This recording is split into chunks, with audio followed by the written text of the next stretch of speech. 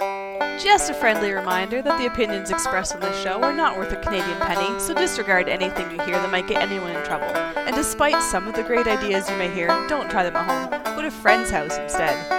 It's time to get a gun. That's what I've been thinking. Well, I could afford one. And if I did just a little less drinking, time to put something between me and the sun. When the talking is over, it's time to get a gun. Hey everybody, welcome to Slamfire Radio, episode 381 for November 19th, 2020. I'm one of your hosts, Kelly Lynn. I'm Adrian Michaud. And I'm Trevor. Who the hell are you? What have you done? I'm the Where have you studious been? one. I've been studying. My assignments are due on Thursdays. That's the problem. So why are you waiting homework's- until the end of the week? what do you mean? Why You am have- I waiting? I don't decide when my assignments are due, Kelly. They're due on Thursday. Handed why out don't you Tuesday. They're The due work comes- Thursday. Typically, the readings are out there. The assignment is published on Tuesday. You've got until Thursday to hand it in. On this particular week, we had a bonus lecture last night on top of everything else. And so there's no way it would be done. I would definitely have to miss the show to do my homework tonight, 100%, without any excuses like procrastination. But since Mike was on and we rescheduled Mike once already, I don't care if my homework's not done. I'm here tonight. If you don't like it, normally someone would say, if you don't like it, I can leave. But I'm No, not. you're not allowed to leave. So I will say, if you don't like it, you can leave. Here we Okay. go. I gotta go ahead. Pick it. Goodbye. There's no way I'm getting this assignment done, regardless. Yeah. It's I don't like it, so I don't want to do it. All right. Well, we're happy to see you here because we missed you, and I think It's good to be seen. a It's lot good of to see you. listeners- Yeah. No, I'm the captain from True Crime Garage. That's his catchphrase. It's good to be seen, and it's good to see you. Anyway, Why don't we get yeah. on with the show, and then you can go and do your assignment. I ain't doing my assignment. My assignment's dumb. It's not going to get done. Okay. Awesome. I'm boycotting this one. Narrative therapy. Tell me a story. Whatever. That's exactly what it is. Tell me a story. It's one time at band camp. Only if it has therapeutic value. This one time at band camp. Oh, dude, I'm going to start it with that. Excellent. I'm All right. way too behaved. Yeah, you are. You're not drinking. You're drinking. It looks like non-alcoholic Perrier. beverage. What the heck is that? Strawberry Perrier. Why? Half strawberry. Actually, Perrier, I half really vodka. Yeah, I really enjoy Perrier, so I'm not saying, but usually you're drinking something alcoholic. Anyways, Didn't do my homework. Can't get drunk. I'll have an edible later before bed. okay. Good for you. All right, why don't we get into what we did in guns this week? What we did in guns this week is brought to you by the Calgary Shooting Center. It's Canada's premier firearm retailer. Right now, they have the G19 Gen 4s in MOS configuration for $899. Who put this in? That means you can Yeah. put a red dot on top. That's Bet. what that means. That's a Yep. It's got Glock. the plate. Yep. Mhm. Comes with the threaded barrel. That's extended because it's a 19. It doesn't have suppressor sights, which is nice, but it does have the MOS plate. Yep. So you can go and drop a red dot right on there. Captain Andy, I don't know if you're following Captain Andy on Instagram or not. I don't know if he posted on Instagram. Anyway, he's a gunsmith, right? Mhm. And he just put a Trigicon on a Glock 19 and did a bunch of cool cuts on the slide and stuff. Very baller. Out of control balling. Very baller. Very baller. Mm-hmm. Okay. So go to the Calgary Shooting Center. Tell them we sent you. By the way, isn't it also Thanksgiving weekend in the U.S. and also Not my circus, not my monkeys. Don't No, Thursday. I'm saying Thursday, I think. that there are Black Friday sales here in Canada. So maybe you should check Racist, that out. man. Jeez. That's Kelly, though. I'm in, Yeah, I'm, I know. Look at me. I'm in liberal arts education now, man. Like, Oh God, shut up. I'm all Stop triggered. and shit. triggering me. Okay. Yeah. Can we do jazz hands, please? Okay, No. speaking of triggers, Trevor, why don't you tell us what you did in guns this week? I helped my barber get a gun for the wall. So he wants to get his license and stuff. Yeah. But my barber decorates his shop with Spider-Man comics, MREs, Make America Great, make Trudeau a drama teacher again. He is very... Is he American? No. He's just very conservative. Okay. Super cool guy. His name is Chubby. And he's not chubby, but that's his nickname. Of course it is. Yeah, you can follow him on Instagram too. Like, he's the best barber I've ever seen. He's amazing. What's his IM handle? Probably Chubby. Okay. Probably Chubby, yeah. All right. And yeah, so I brought him over a bunch of Militaria stuff, some ammo cans and some dummy rounds on some links for a belt fed and a couple other things, some stuff you can hang on the wall. But anyway, I was like, you need a DWAT in here. What's a DWAT? So you need a deactivated firearm that you can actually display on the wall. So when my haircut was done, I got on the phone with Denis at DC Armory, and I'm like, dude, you got any just complete write-offs? Like something in the back that somebody dropped off and said, here, use it for a parts gun or whatever, man. You got something that's just toast but would still look good as a decoration? So he's like, yeah. So he came up with this phenomenal price, including the work to deactivate it. Like, I do mean phenomenal. So that's For you? what's happening. Right? For you. For you? For you, my very good friend. And then the annual Christmas match at the Atlantic Marksmanship Association indoor range. Are you going? Of course. It's like in another province. He's in the bubble. It's fine. I know, but it's still. fine. They can do whatever they still? want to. They can have orgies and go swimming. Just do anything they want to. It's Only fine. with your single family couple home bubble thing. I don't know. Really? No, It's an indoor man. match too. So how many people are Yeah. going? I don't know. I'm judgy right now. I'm just kidding. Totally. You know what? If you want to be the COVID police, you can go fuck yourself. All right? Put your mask on and choke on it. So, yeah, it's the annual Christmas match. And yeah, I'll be going to the captain's house, the triumphant return of the Frelatte. There will be cigars. There will be whiskey. There will be hot tubs. There will be... Why aren't we allowed to go? Oh, yeah, COVID. You're not in the bubble, bitch. You keep your COVID in Ontario. Us Atlantic Canadians, we got this shit under control by keeping you people, riffraff. You riffraff. Oh, what are you talking about, riffraff? You have 500 new cases today in your city alone. Yeah, we had over 1,000 in the province. Hey. Yeah. Ontario's close to 2,000 each day. So you know what? You all suck. You know what? This whole thing is ridiculous. Imagine I a know. virus so deadly, you need to get a test to find out if you have it or the flu. Yeah, but you know what? Flu cases are down like a lot. Okay, you say that, but in New Brunswick, since March, twice as many people died of influenza as COVID. Yeah, we haven't had hardly any So flu that means cases out here. 8 people died of the flu and 4 people died of COVID. We're not making light of this, by the way. I am. It's a joke. We're not making light of this, but we kind of talked about you on the last show about the fact that you're in like zone 5, which is the orange zone, and you had like orange for weeks. 2 cases, and like here in Ontario, it's just like meh, and then Alberta, it's kind of like meh. I know, right? It's super meh. Yeah. We got 1,100 new cases yesterday in a province with a lot less population than Ontario, and right? It's like nobody cares. That's Yeah. good. Good for you guys. Let it burn through the population.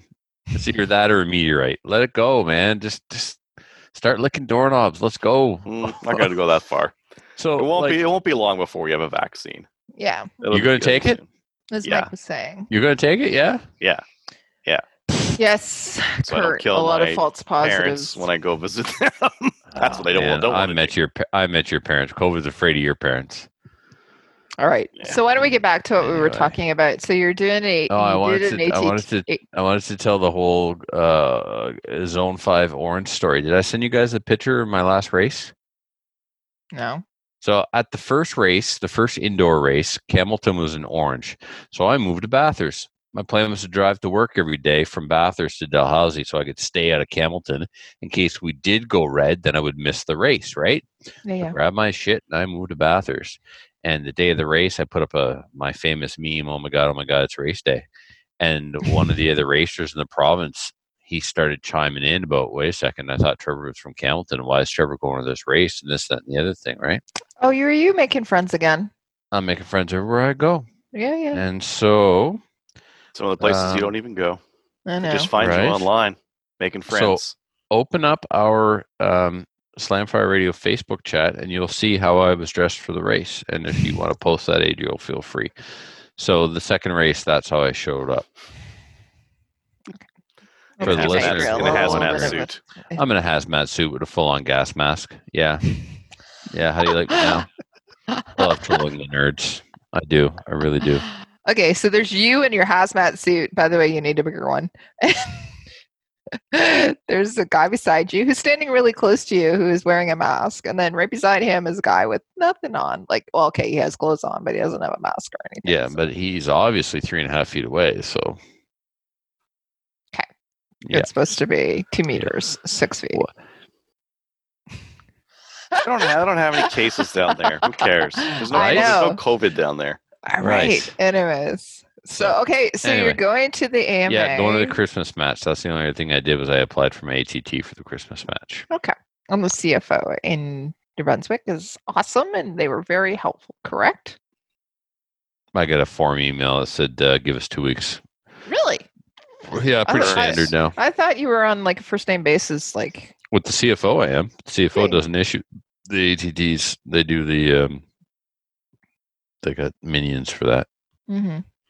Okay. Why 2 weeks? Why does it take 2 weeks to yes, actually, we checked your records. No, it won't take 2 I have weeks a to pal. get. It won't take 2 weeks to get my ATT. I'll probably have my ATT tomorrow or Monday. It's just calm your tits if we don't answer you in 24 hours. Yeah. Like it's one of those things. Like they get Yeah. too many assholes bother them, so now they have to answer emails that way. That's all. It wasn't like that for years. I would love to have You all used those to people be unemployed and just use a website for this, where I just punch in my PAL number and the registration Yeah. certificate number for the pistol and where I'm going to go, and it's like you're approved because They can run it. we run your automatically? background check every night, and you haven't done anything weird Automatically? yet. So One, I go don't for believe it. that. But two, I don't want them unemployed. I want them differently employed. But Yeah. yes, Sure. COVID has taught Yeah. us You know that. what? My God, the world can function online. So You know what they can do? They can actually go out and be minister natural resources people that watch for poachers. Yeah, Just saying. Divert do those that. funds. Yep. Hi, Mike. sorry, Trevor. I think we're talking about something, and now we're talking about making people unemployed and what they're going to do afterwards. Yeah. Get a I- point to this, or I don't know. Maybe you didn't. Maybe I had a point. Son of a bitch. Hunger Games Zone 5. Absolutely. May the odds be ever in your favor. Whoever said that just got on my credit card list. Or my credit card list? My Christmas card list. Skirt. List of people who need to pay my credit card. You're on it. All right. That's hilarious. Hunger Games. In case you forgot, Kelly, you're the lead host. You can move us along anytime. Sorry. Usually at this point, you say, I'm done. And then you say, Adriel, what have you done in Guns this week? Hey, Adriel. Uh-huh. Skip over Kelly. Tell us what you did in Guns this week. Must. Let's see. I went to the range on Saturday or Sunday. I Sweet. can't remember which one. I went to the range on one of those days. With So my why don't you boys. just say I went to the range this weekend? I don't know. Oh my God. Do you think I I'm gonna- rehearsed this? Do you think I Hi, guys. wrote my everybody. script? I practiced it, and I'm like, oh, I've just broke under pressure as soon as Way to the go. show started. Way Yeah. to go. Yeah. I went to the pressure. range anyways. Shot my 6.5 Creedmoor just to make double sure it was on and to check what the drop was at distance and make sure that matched up with Strelock, and it did. So And then he realized Cool. through it was better. no, that didn't come up. No, that didn't happen. Not at That all. didn't. No, Never no. occurred to you. Oh, yeah. No, first shot hits on everything from 2 to 600. So Good for you. nope. Can you use that one? I think I'm going to use that one. I don't know. I'm gonna I use the 6.5 Creedmoor and then shoot my deer at 14 yards like I did 2 years ago. well, so I'm going to bring the 6.5 Creedmoor to where there's a long shot, so to where I can get out to 600. And If I then need shoot one as soon as you get out of the truck on the way. maybe, but I'm also bringing my M1. I don't know if I'm going to do both. I got to pick a close range gun because there's another spot that I can go. It's only going to be close range. And I don't really want to lug like a 12-pound rifle with a 6-24 scope on it. So my choices are M1 Garand with in 308 with 5-round clips, or maybe like a GR carbine with 9mm hollow points, and post that up on Instagram. And you're just doing that just to piss people off. That's what you're doing. Yeah, sure. Yeah. But like I got some hollow points. Now in Alberta you can only hunt with 5-round mags, so I've modified this magazine so it'll only hold 5. Thank you for anybody who's listening from the RCMP. Thank you. Yeah. Awesome. And it's easy to do. And I mean that'll do it, right? 9mm hollow point. It will. Close you could use it on a moose in New Brunswick, I hear. I would actually, yes. Mm-hmm. I would.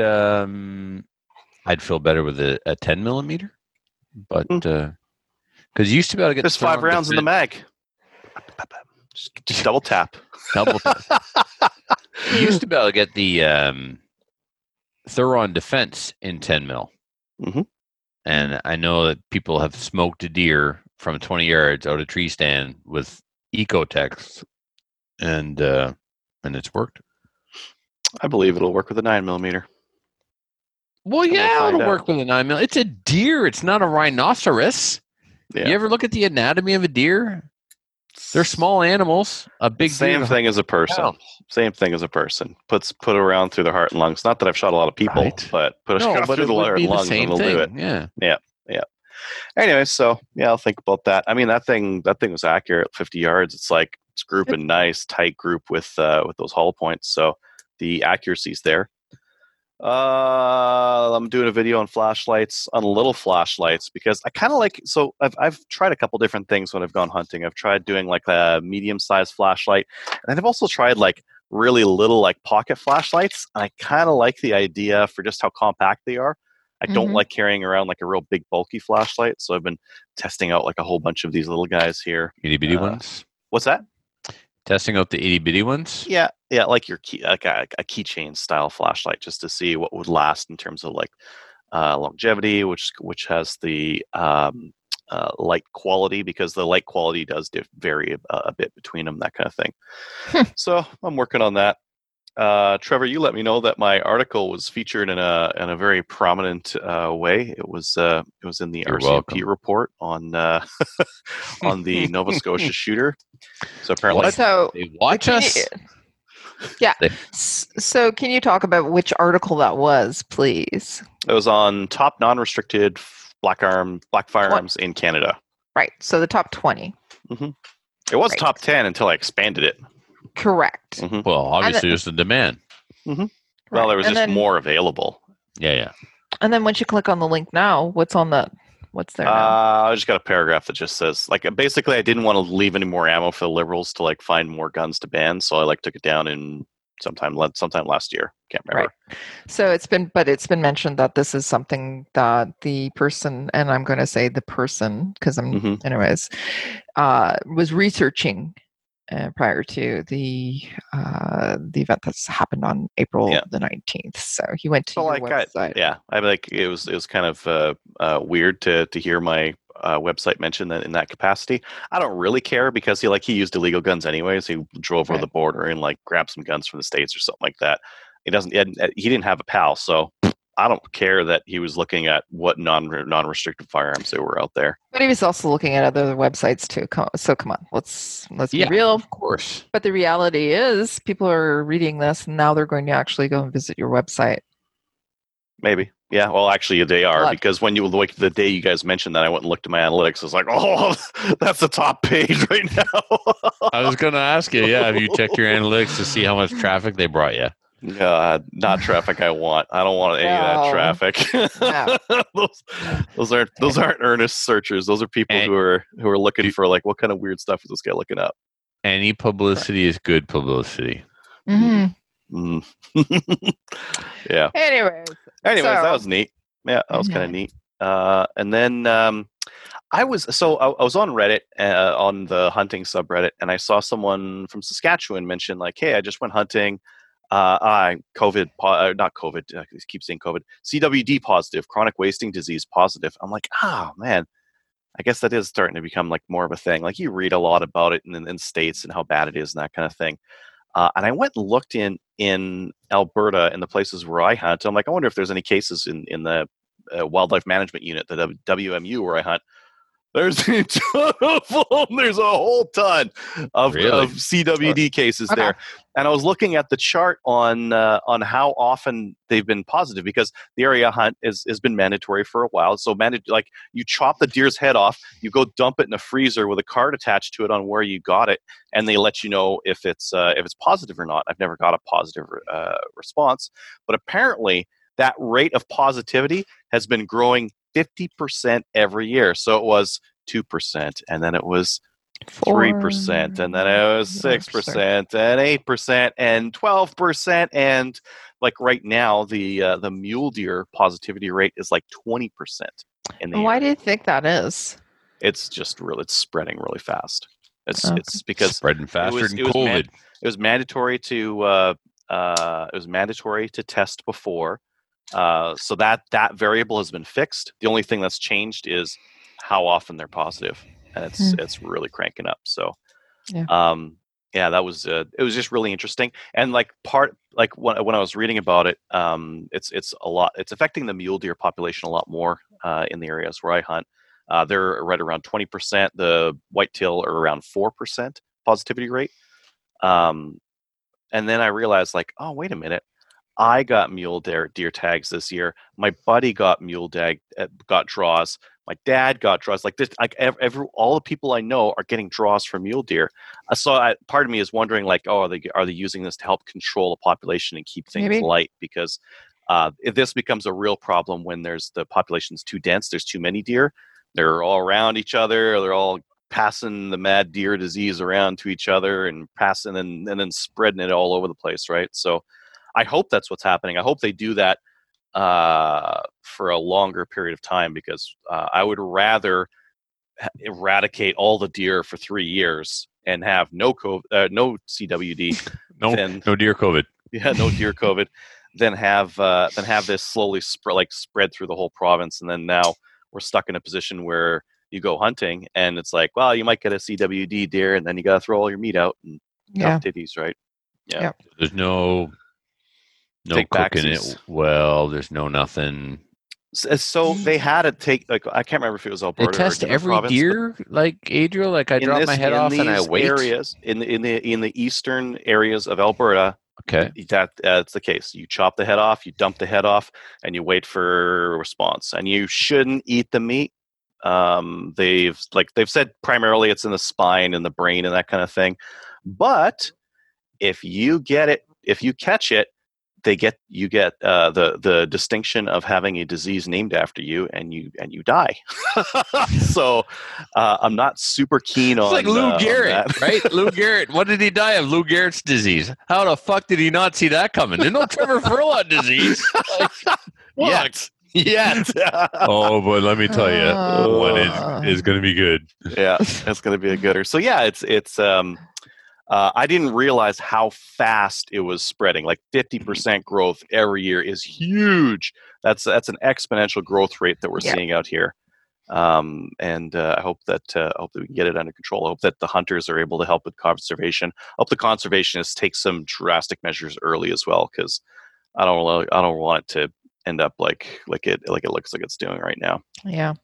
Mike H said that he's got his mule deer tag as well. So, yep, it's you get a tag, and you get a tag, and you get a tag. It's like Oprah. Okay, go. What? The WMU he mentioned, I'm hunting around that area, and he said it's so bad they're shooting them from helicopters. Well, I don't have a helicopter, but I'll be down there. I'll be doing my part to try to keep them under control. And Adriel, there's no way of telling just by looking at the deer. It has to be tested. With a really bad case, you might be able to tell. You might be able to tell with a really bad case, but with an early on case, not really. I mean, deer don't last that long, right? They don't last for like decades. 4 years. So, yeah. So like if the disease is really bad and it kills them in 2 or 3 years, you might not ever notice. You'll notice if you get it, because you only get 2 or 3 years left. But you might not with the deer. Yeah, so that's where I'm at with that. And then, I'm going to mention it later, but there was a Killer Seiko ammo sale. So I ordered some, and I don't need it, but I ordered it because it was like really cheap. I also ordered some 12 gauge buckshot, also because it was really cheap and not because I needed it at all, because I never use buckshot.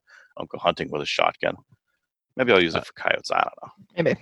Yeah. And buckshot's one of those things that you should have, 25 rounds on hand. I've never gone hunting with buckshot. I've shot it before, just for like same here. fun. I've but shot it in I've matches. never done anything else with it. Yeah. Anyways, that's it. This weekend I'm going to go hunting. So Saturday, Sunday, Monday, Tuesday, I'm going to go hunting. Have fun. And Fill your boots. shoot some CWD deer. Fill your tags. Yeah. Yep. And do not eat the deer. Don't get the mad cow disease, Adriel.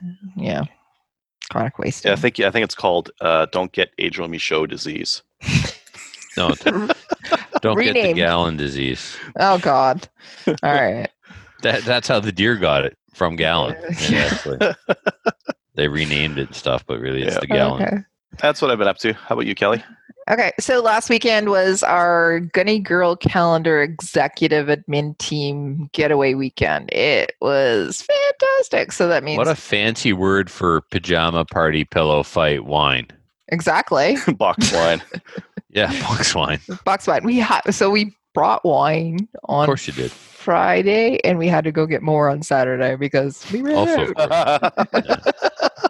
Anyway. Oh man. everyone was surprised. Well, So- And we had half of Kelly's pickup truck full of wood, and we got through it in the weekend too. So we had big bonfires. We were drinking wine, and we had such a great weekend to decompress. So as I said, so it was the executive weekend. So it was Tracy Wilson, Tamara, and it was also the two Kellys. So we rented out a cottage and just had a really, really good time. We went for a hike on a mountain, and then we also talked shit about people, and that's about it. That's what we do, right? And drink wine.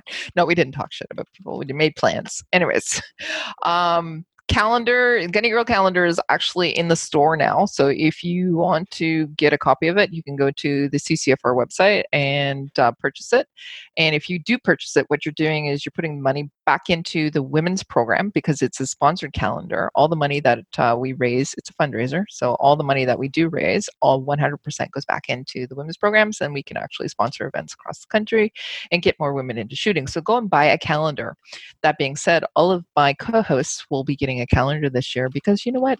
You have the best co-host ever. because you're the best. Yes, I that's know. right. And I Anyways. appreciate getting it every time. You're welcome. Okay. And one other side note with respect to that. Some people have been trying to register the calendar and the calendar numbers that are on the back of it. You do get a unique code. And yes, each calendar is a raffle ticket, but you're not able to register it until January 1st. And the reason is because the people who have the 2020 calendar still have a valid calendar for up until December. And therefore, they are yes, there's still eligible draws, for the right? draws, right? So January 1 is when we start the new draws for the 2021 calendar. So you can register on January 1st or anytime after that. So just, wait until then. The other thing that we actually were able to do is we were able to arrange some signings for our Gunny Girls, and we're going to be doing a trip down to London area. So December 5th, we're going to be going to Select Shooting Supplies, and we're also going to be going to Bullseye North. And then on December 12th, we're going to be going to SFRC, and we're going to be doing a signing there. So if you actually have a calendar, come and see us at those places, and you can have our Gunny Girls sign it, or you can purchase calendars. We'll have them available at those locations, and you can actually purchase a calendar there and have them sign it as well. It's Wednesday night, skeet night. Guess what? It was a no-go. The high house was not working. So because we have to shoot under the lights, there's only one section that actually has lights. So the high house was not working. So instead of shooting skeet, Kelly and I went for coffee instead. So next Oh, week. that's unfortunate. Yeah, next week we're going to go Shot the shit shoot. instead. Yeah. So they actually did fix it. We got emails about it, and there's a whole bunch of stuff going on. So they fixed the High House, and they let us know that. But there was also stuff about the election. So I voted in the AGM election. We're doing it electronically. I was able to do that today, and that's about it. And I was talking to people about people were sending me stuff about ammo, 28 gauge. Thanks for looking out for me, by the way, everybody, and sending me all that stuff, and then also for Adriel as well. So anyways, lots of deals happening, and that's about it. Let's talk about upcoming events. Upcoming events is sponsored by Telos Alpha. Telos Alpha is a Canadian digital agency that works exclusively with Firearms Vertical. They help with business processes, strategic planning, website e-commerce, and battling the stigma the industry carries with banks, merchant processors, and social media. Check them out at telosalpha.com. And we don't have any upcoming events, but if you do have an upcoming event, let us know, and we'll actually chat about it during this section. You could go to like a Chaz 3-gun match. We got one of them coming up in December. What date? It's gonna be cold. Yes. December 5th, maybe. Okay, that's a Saturday. Yeah, that First December? sounds right. Yeah, December 5th. Yeah. How do people register for it? How much does it cost? Practice score. It's $40. It's gonna be lots Okay. of prizes. It's gonna be worth it. There's not gonna be a lot of people showing up because it's December. And it's cold. And it's cold. So you'll be able to register late if you need to, like week of kind of a thing. And the prizes are going to be really good. Excellent. So go and actually do that if you're in Alberta. But other people, if you want us to talk about your events, send them to us. All right. Let's talk about the news. Donations. These are the donations for the CCFR challenge, legal challenge. Brooks and District Fish and Games Association, they donated $1,000. Buffalo Target Shooters Association, one of my favorite clubs, is $5,000. Fantastic. The Green Hill Gun Club, also $1,000. Maple Leaf Marksman Rifle and a Revolver Club, $400. And Chinook Country Shooters Club was $3,000. Fantastic. Awesome. Really good. If you actually make a donation to the CCFR Legal Challenge, tell us about it. We'll give you a little bit of a shout out. News. Anything in the news? I put this in here, but you already talked about this, Adriel. So anything else? Did I? I was mentioning an article. Yeah. You were mentioned. The Hunting Gear guy was mentioned in an article. Mm-hmm. You're to blame, by the way. I'm now putting it all on you. Okay. It was me. I gotta think like the cops would have went to that site, and now I'm in some like report, and I'm on some other list now. Yeah, you're on a Another list. list, You just what you I was need. probably already on that list. Now I'm on it again. And right under it is your bio: Slamfire Radio, Project Maple Seed. I'm going awesome, great. Yeah. Anyways, yeah. But anyways, Just wait till they launch the Mr. Big operation on you. down. I don't know what that is. Is that like some Sex in the City thing, or No. Okay, the fact that you know that is a reference to Sex in the City is just A little like frightening. I'm awesome. redeemed for drinking Perrier. Yeah. Thank you. Okay. Anyways, let's move on. It's Bolt. I It's been know. 13 seconds since I fumbled my words. Quick, let's move on so I can do it again. Okay. Bolt Action Coffee. Slamfire is now the brand ambassador for Bolt Action Coffee. The coffee is roasted in small batches, and quite honestly, some of the best coffee that you can get your hands on. Send it to your house by going to Or my house. boltaction.com and use the discount code SLAMFIRE. Yeah. Anyways, go and All drink some caps. of it. It's really good stuff. All right. New gun stuff. Hey, Adriel, time to wake up. Huh? You're up. Huh? Come up. You're up. Wanstalls just got their attack assault. Wanstalls? Wanstalls.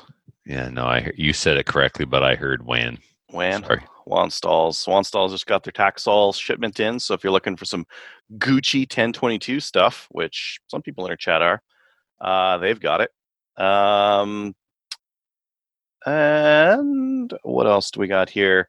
Oh yeah, so Seiko. Hey, you want to talk about Seiko? Sacco ammo. You can get $20 off a box right now.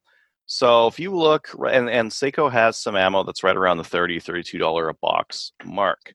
So you can get that ammo for pretty darn cheap. So I can't remember if I ordered a bunch of 308 or 6.5 Creedmoor. I forgot already because I don't need either. But I ordered it anyways because it was cheap. And that rebate is good. $20 off. That's a good rebate. So definitely look at that. And then the other one that I noticed that is also a really good deal is Wolverine has the Optics Ready Shadow 2s for $11.19. So $1,120. That's a good price. Yeah, it That's is. a good price for an Optics Ready Shadow. So if you were waiting to buy a Shadow 2, the thing is, like with CZ, they do map pricing, which means like they kind of like enforce their pricing all across their different vendors. So this is probably the pricing we're going to see from other places. But I would definitely, if you've been considering getting a Shadow 2, Good price. now's probably the time to get it. It's not like it's going to get they'll jack the price back up after Black Friday here. Black Friday is not this weekend; it's the one after. So still wait and watch for deals there. Huh? Yeah, maybe we should go and do Black Friday sale and just talk Next about week. all. Yeah. Right. Yeah. Whenever. Yeah, we'll put that on the docket. We'll write down all the deals and what we think people should get. But right now, that Seiko ammo rebate is killer, and that Shadow 2 for $11.19 is also a very They're both killer really deal. good. Mm-hmm. Yeah. Mm-hmm. Okay. I would get one, but I already have a Shadow 2. I don't need another one. No, you don't. No. Okay. All right, let's get into the main topic. All right, everybody, it's time for our main topic. And for this week, we have back to Slamfire Radio, Honorable Mike Holland, Minister of Natural Resources and Energy for the province of New Brunswick. Mike, welcome back to Slamfire. Great to be back. Love it.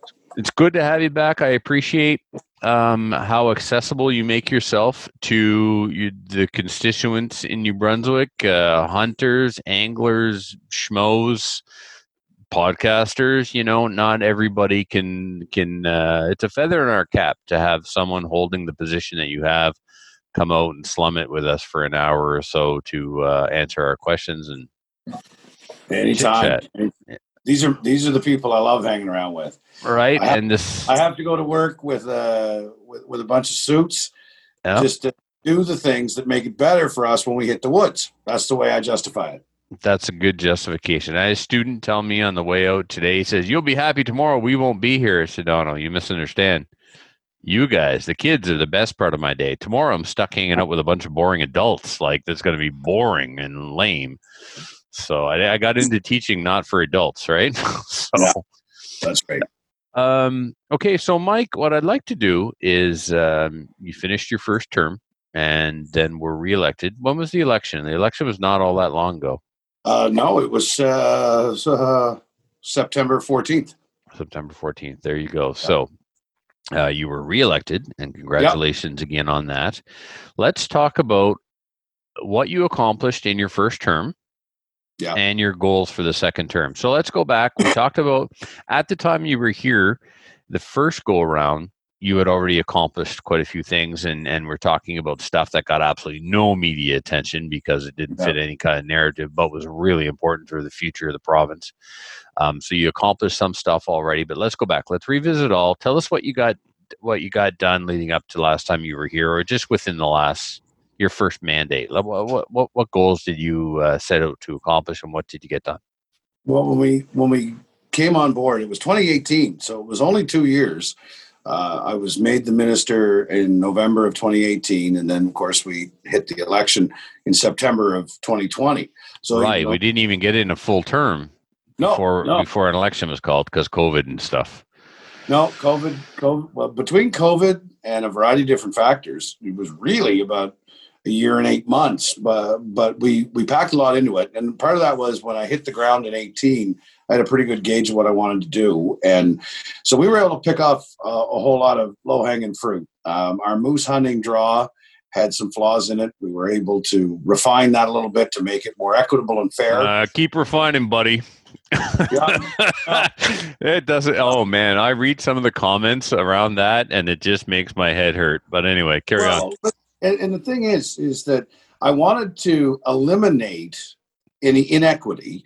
And when we and I mean, I've been in New Brunswick or applying for that moose license for most of my life. And when you've got everybody and their dog applying and getting Grammy and your grandniece to apply and everybody in between, you know what, that it's a lottery. So that lessens the odds for the legitimate hunter. So you really did clean that up. There would be people that were not eligible to hunt, but were eligible to apply. And then if they got drawn, then there was a big scramble to all of a sudden be eligible to hunt. And sometimes they didn't follow through. And that was a license that I could have had. Yep. So no more getting everybody in your dog. It was like Joe Biden voters, man. People that were dead were applying for moose license. Well, and now if this year, if we hadn't cleaned that up this year with COVID having a drastic effect on the ability to do hunter safety courses, there'd have been a lot of people left in the lurch, wouldn't have been able to get the training that they needed to get their license. So there'd have been legitimate license holders that would not have had a chance for the draw, because the ones that didn't have the hunter safety up front wouldn't have got it done. And so a hunting opportunity would have been lost. So, you know, in hindsight, it was a smart move. It reduced about 5,400 people from the license pool. And then we also did something to double the applications or the ballots in the draw for the people that have been applying for more than 20 years. We now have a success rate of over 95% for anybody that's been applying for over 20 years in the province. So room for improvement? Absolutely. Everything I'm doing is with the eye towards continuous improvement, but it had been so long since outdated regulations or rules or whatever the case may be. Nothing has been looked at for decades, Mike. You're the first one to come in and shake the tree. Yeah. So, I mean, we'll pick up the fruit that falls after we shake it and then look at what else we may need to do. But that was a good first step. We had a major boost by expanding Sunday hunting throughout the entire fall season. From the Sunday after Thanksgiving until December 31st, we opened up the Sundays. We'd only had 3 open prior to that, but now all of those Sundays are open until the end of the calendar year. We had the deer season. So go ahead. Tell us about some of the debate that happened in the legislature. Well, it was an interesting time because you see, there's so much misinformation and uneducated folks when it comes to that, and it's not their fault. But for example, I mean, we had concerns that what if Christmas falls on a Sunday? And I said, well, right now there are 6 other days a week that Christmas is going to fall on, and it is legal to hunt already, right? As that. You know, just think this through, folks, a little bit. And the other thing is, say it's not their fault, but if I'm going to stand up in the legislature and make an argument against something, I'm going to educate myself on the topic. I would, because otherwise I'll be picked apart too easily, like they were. But anyway. Yeah. And I mean, the other thing was, for 10 years prior, the 3 Sundays of deer season were already open for hunting anyway. So that was a big game season in the fall, and the most part of this expansion allows our waterfowl hunters and our small game hunters the opportunity, you know, where a guy or a gal that works 5 or sometimes 6 days a week can now take their kids out, or gets a chance to go for a walk in the woods, or set up the duck blind on that day. And the truth of the matter is, for the 10 years that we had the 3 Sundays, there was not injury or incident. So at the end of the day, there were a number of concerns, but we did a pretty good job disassembling all of them. And we stood by the fact that, you know, responsible, legal, and ethical hunters are who we are promoting here in this province. And as a result, you know, in the event that there's anybody that breaks the law, I don't care what day of the week it is, we're going to go after them. Right. So, you know, at the end of the day, it gave me an opportunity to stand on my own soapbox and discuss how we are raising the bar about what it means to be a hunter. And it's not somebody half drunk shooting out the window after dark. That's the stereotype. But the truth of the matter is, we're conservationists, and we are going to work towards efforts that see more animals born than die, actually. And this is just one more opportunity. And there's still 40 Sundays in the calendar year that those that don't want to share the woods with hunters still can.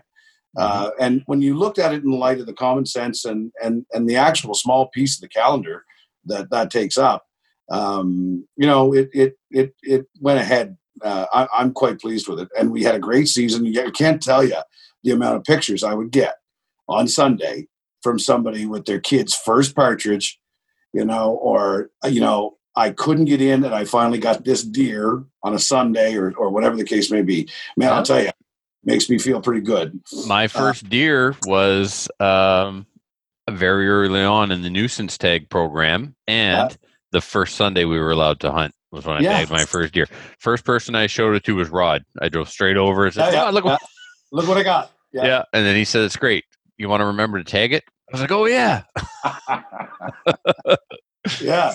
So speaking of tagging, we did a phone. COVID inspired it, but it had been something that I wanted to get piloted. But we did a phone-in bear registration this year for the spring black bear. And that went incredibly well. And we're going to now take that and expand it so that ultimately we'll move into an online registration system for big game animals. Nova Scotia is doing online, aren't they? Yeah. Yep, they are. And I mean, it's 2020. Makes too much sense. It's 2020. I mean, right. You can do everything in the world from this. Why not have the ability to register your animal? Wow. So, I wonder if Ottawa is listening and they'll allow us to renew our firearms license like adults online as well. Like many things. You're so right when you talk about that, because now I'm kind of bleeding into some of the stuff we want to do, but I want to turn all of our big game registration into online. We're working on that now. COVID proved that it can be done. The numbers, there's concerns about poaching and not reporting, but the truth of the matter is I've been out in the woods a million times, and where do I go to register? Maybe it's hot and I want to get this thing quartered up, or whatever the case may be. So, it's moving in the right direction. And the other thing is this is of course technical and beyond my understanding, but I want to take our outdoors cards. They have magnetic strips on the back of them. They're easily impregnable with all of our information. And instead of running around with a pocket full of this or a pocket full of that, it is 2020 and it's time to swipe the card. These are the licenses you have. Congratulations. Yeah. So I guess that goes into the things that we have targeted. We eliminated the fee for minors hunting licenses.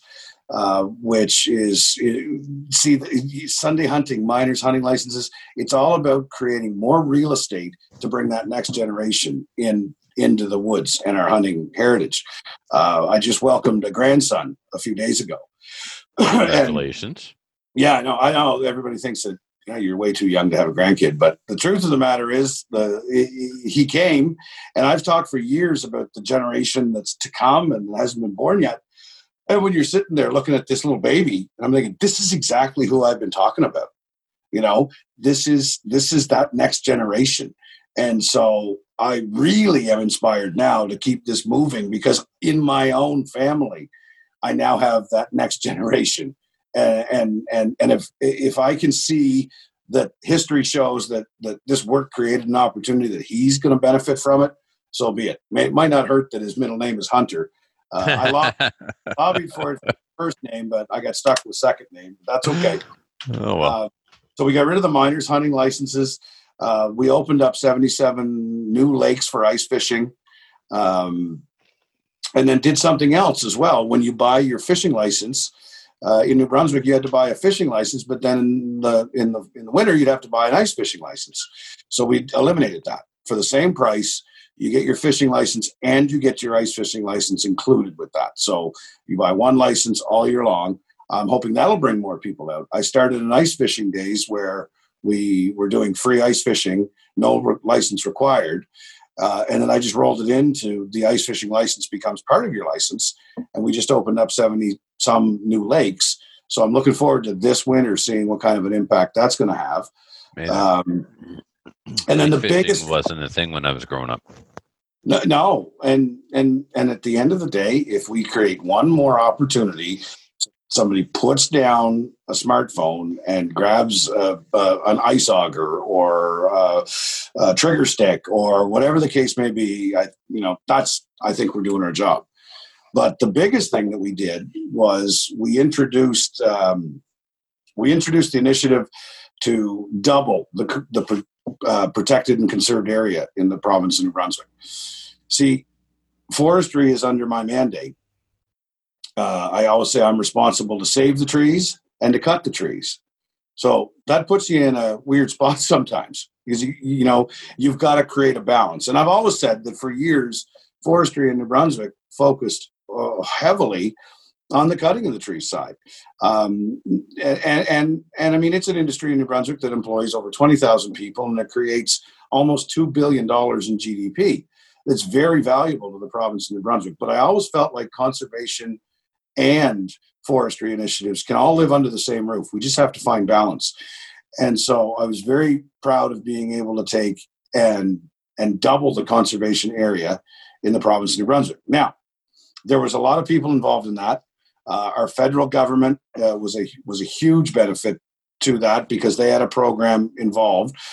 I guess it landed on my desk and I could have mothballed it or went with it. And I said, make this happen, because it's the equivalent of 19 Fundy National Parks that we're going to be putting into conservation space here in the province. It's the largest conservation initiative that we've ever done in the province. To give you a little bit of context, anybody that's been around New Brunswick for a while knows that 6-7 years ago, we entered into some forestry agreements that reduced our protected areas by 5%. I don't like seeing the number going in the opposite direction. What this is going to do is it's going to bring us from the 23% of conservation area, not to the 28% that it was, but we're going to hit 30%. For the first time ever, we're moving conserved and protected areas up beyond levels that they've been in a long, long time. We're doing it with the right partners too. The conservation partners, our First Nations. We're doing it with people that know what good conserved and protected land should be, not just land that's not good for forestry. And as a result, we're going to get connected habitat. and when we do this, what is the reason why wildlife populations decline? They don't have habitat. Yeah. You can't go in, cut down all the hardwood, spray the area so that no hardwood grows back, and expect deer to flourish in your province. No food, no deer. It's the reason why our deer numbers are dwindling and mostly found on private property where Irvings and others can't cut. But now, and this is going to be rolled out, and we're continuing to. COVID slowed us down a little bit, but we kept working through it. And throughout 2021, we're going to be announcing hundreds of thousands of hectares, not acres, hectares of provincial footprint that is going to be put into Class 2 protected natural areas, which allows us to hunt and recreate and hike and enjoy it. But that's a lot of food back in the fridge for our wildlife. Mm-hmm. And it offsets the fact that, we have a forestry industry and we do cut trees. But what I'm doing is I'm taking the smallest possible area and getting the most amount of wood out of it for the forestry company, and then reclaiming what we're dealing with as far as the rest of the land base. And we're going to be dealing with over 85% of the land base of Crown that we can use for diverse methods other than simply plantation forestry, 85%. And to give you some, I guess, tangible numbers on that, for every 50 hectares that are cut, 40,000 of them will grow back naturally, regenerate in that browse that creates that habitat, cover, and food. Mm-hmm. So, so now what I'm going to do is that's a pretty significant initiative. I can't take the credit for that. I'm just the guy that said make it happen. So I'm very pleased that there are a number of partners that are working on that. But I did go to my department and say, okay, now we're doing something historic here. I do not want just to hear what our deer numbers are every year. I want you to look at all of this land that we're putting into conservation, and I now want you to calculate that based on this new and naturally regenerating forest landscape, what the deer populations will be in 1 year, 5 years, and 20 years. And the reason why I'm doing that is so that they're held accountable to work with our conservation partners to actually know what are deer. Well, I say deer, but the tide rises all boats. It's gonna affect wildlife populations everywhere, and I want to know what those numbers are, and then that way I have a benchmark to hold them accountable to say why didn't we hit that level of growth, and that's the key right there. And that is the first time ever in the history of the Department of Natural Resources that they have had targets for wildlife growth. I can't believe that, but it's true. So now we're going to go ahead, and the department staff, instead of just preparing reports about the state of what we have, they're going to have a target for where it needs to go, and then they're going to have to be held accountable. There isn't another government department that doesn't have growth targets. So what's our resource? Wildlife. We got growth targets on forestry and how much trees we're growing to cut. I need the same thing for the wildlife that's growing in the province of New Brunswick. And it's just one more measure of bringing accountability to the department. And the cool thing is that the staff love it. Oh, yeah. Love it. This is why they went to school to become a biologist, right? Mm-hmm. And now they're being empowered to go and put this together in tangible reports so we can track where we are and correct it if we're off track anyway. So that was something that we are doing and will continue to do into the mandate. And in the forestry vein as well, like I said, I want to see our forest used for a diverse mix of uses. We've got maple sugaries, we've got outdoor experiences, we do have hunting, we do have fishing. This conservation land is going to also target sensitive waterways. I'm going to use that to build up these cold water pools that are so crucial to the successful health of our salmonoid populations. I'm gonna use this conservation land to evaluate buffer zones. Right now, we've got arbitrary buffer zones, 30 meters. Now, maybe 30 meters works, but it may need to be 300. It may need to be 200 or 500. So we're going to use conservation and environmental data to say, based on the health of this river system or the habitat, because in grouse or ground nesters, that riparian habitat that moves up into the larger stuff, that's buffer zone stuff. So where do we need to build that? And I'm glad you brought up buffer zone. Just reminded me. You may remember that I'm the vice president of the Rescue Gun Club. It's one of the largest clubs that we have in the province. There's a forestry company that next year, the year that we're hosting the Canadian Nationals for IPSC shooting, is going to be cutting all the wood around the club right up to the property line. No buffer. Going to come right onto our line. Now, I would suggest, now this is a one-off situation, but I'm telling people all over the province, if you experience something like that, bring that issue to my attention. And that's a lot of work, and I get a lot of requests on that. And some we can fix, some we can't.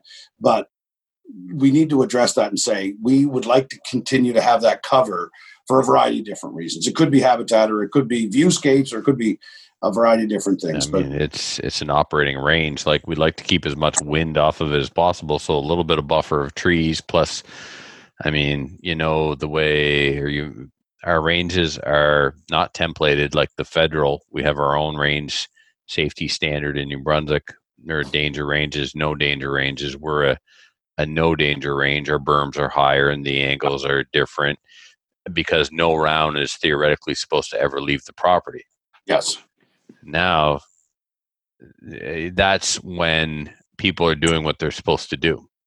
Yeah. Someone decides to shoot at an angle other than directly at the backstop because they're sitting here and they place their target there, and one of us isn't there to catch them. These people exist on all ranges across country, and he lobs one off the property. There aren't even any trees anymore to stop it, right? No. Well, not to mention the fact that these are run by volunteers for the most part. Like the money that we spend at our fishing game dinners or our draws and our raffles, those are volunteer run. This is hard-earned money that goes into maintaining these ranges. And if you take away the wind block, those berms wind up degrading over time, and they have to be repaired because you have to meet the standards. Yeah. And we're taking money out of hardworking volunteers' pockets when we do it. So Yeah, you can't leave a buffer around. Really, you need to cut every tree right up to the line. Come on. No, and that's something else that I'm trying to embark upon an education and an educational tour. I actually, when I took the job in not when I took the job, but I got a vehicle in 2019, and I now have 97,000 kilometers on it. Yeah, because I was touring the province.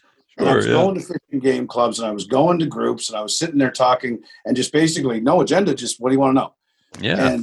And so we talked a lot, and a lot of times there's forestry and how it operates is confusing to a lot of folks. And somebody told me one time, forestry is not rocket science; it's a lot more complex. And the truth of the matter is, there's a lot of education that we need, and I need to explain to people what our forestry agreements are and how they were put in place, and they're binding agreements. So I have to work now to, within that framework, ensure that those agreements are met, but we balance it with an eye towards conservation.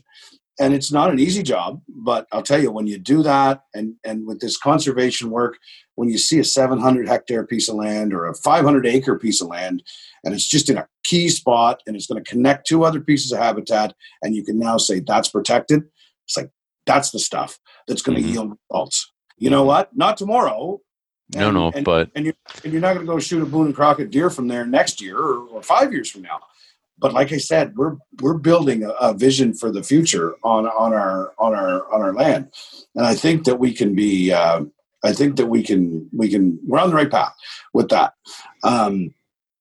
So what COVID, of course, complicates that, but this is a great opportunity as well to be able to do that and talk about things and answer questions and be transparent about it, so that we can make sure that our community is educated and equipped and ready to help me, because everybody that joins this, and I can point back to everybody that becomes an obstacle to me, and I'm not talking about anybody in particular, but you know, when I'm trying to do something and it's just Mike doing it, well, that's fine.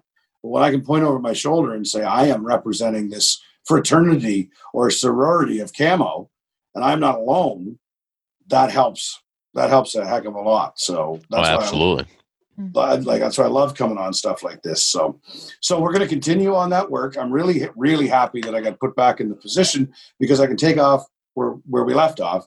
And so all of those other initiatives are going to continue. I do have a bill that I'm going to put forward that's going to go in and clean up a ton of outdated rules and regulations.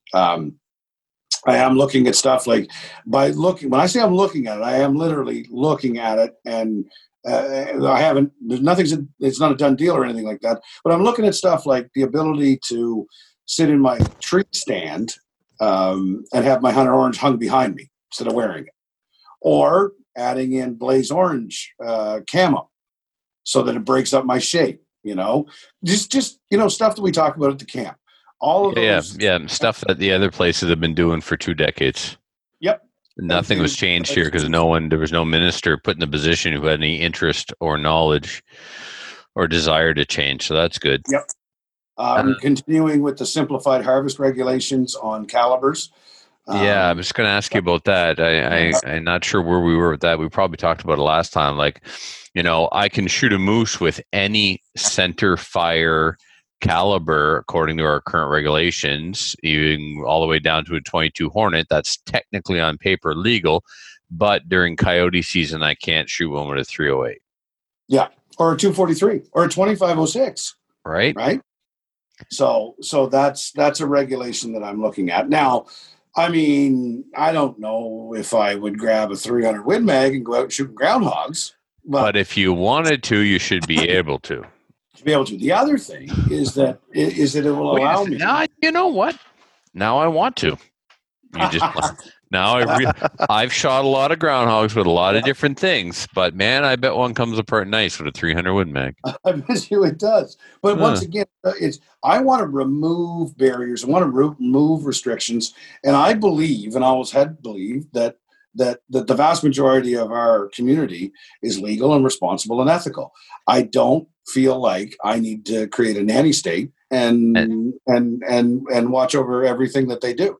And the ones that aren't, Mike, are already doing whatever the hell they want anyway. So any change you make is not going to suddenly turn a bunch of people into assholes. Rules don't. Not how it works. Rules aren't followed by rule breakers. Bottom line.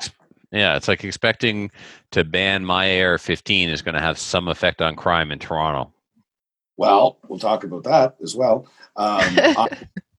In my last mandate, I had written a letter to Minister Bill Blair.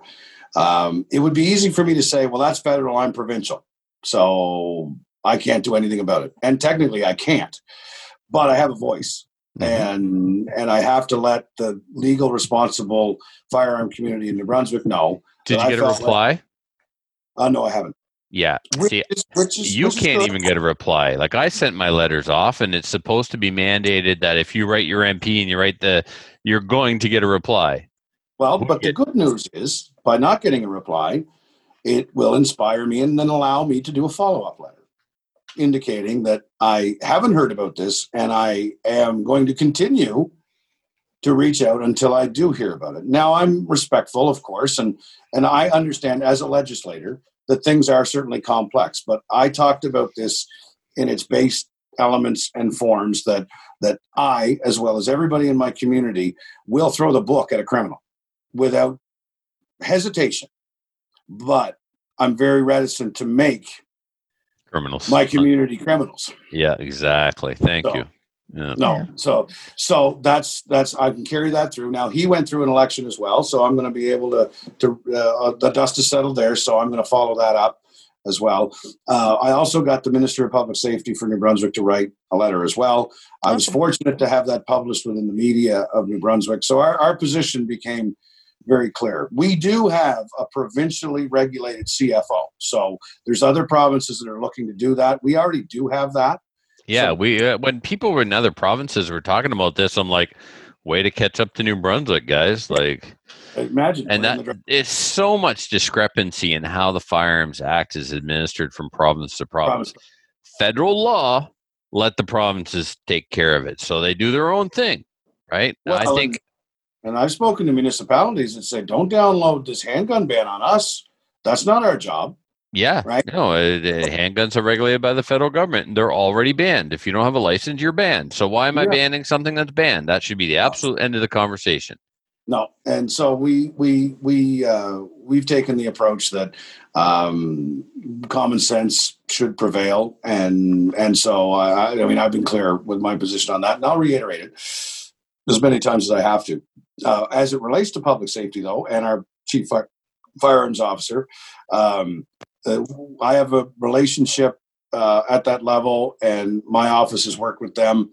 I really enjoy having that provincial connection because in the event that somebody's having issues with their PAL or confusion about the process or where something's at, then I have a contact that we can reach out to, and they've been really good. Oh no, our CFO is amazing, and most of the staff there, everybody I've dealt with is good. Like but the CFO herself is it's about time that she's got the job. I basically the impression I have is she's done nothing but train the last half dozen anyway.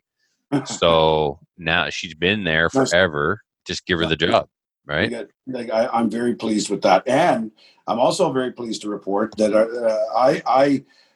I don't manage our conservation officers, which is a little weird. I'm the Minister of Natural Resources, but they're under public safety now. Are under public safety.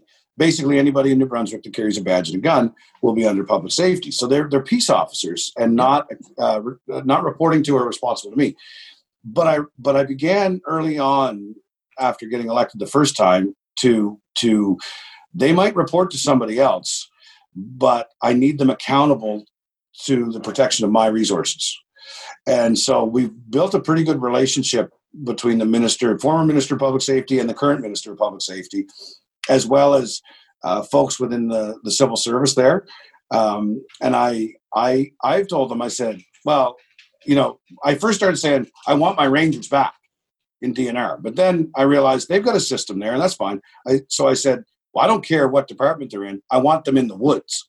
Okay, that's what I want. No. And so we only have a limited amount of them. But I am proud of the fact that I've hounded and howled enough that we've just added 13 more COs to New Brunswick, and we're looking to add more. And like half of our ranger stations in the province closed. Like you drive by, they were all built the same. So you reckon, just like looking at a Kansas post office, you recognize a DNR building, and it's like, oh, that one's being repurposed. That one's like completely abandoned. That one's repurposed. That cutback was when? That was less than 20 years, right? Oh yeah. I was going to say, it wouldn't be 15 years ago. I remember when it all took place. I know we lost ours in Albert County, and that presence needs to be there. And so I've worked with public safety, and they're very responsive to that. They appreciate it, and they've gotten creative. And like I said, we put 13 more bodies in the woods in the last few months. And so it may not sound much, but for a province this size, that's pretty darn good, really. Well, we get 13 more doing that job. Yeah. Well, to give you a little context, we had 77. So we just added, almost 20% an increase, and we're still looking for more. And I also want to work, and I was talking with the Wildlife Federation and some other groups to try to create not an auxiliary type program, because I don't want just regular folks in the woods trying to stop people from poaching, because that could be dangerous. I just don't want that. I wouldn't want to sending anybody out as a civilian into a situation where they could get hurt. But something simple like DNR magnetic signs on your truck. So when you haul in somewhere to go partridge hunt, or you drive up and down a road while you're hunting, just put the signs on. And I'll tell you what, if somebody's going to go in and try to pull a bunch of trout out of a brook and they see a car parked there with DNR signs on it, hopefully they'll think twice, right?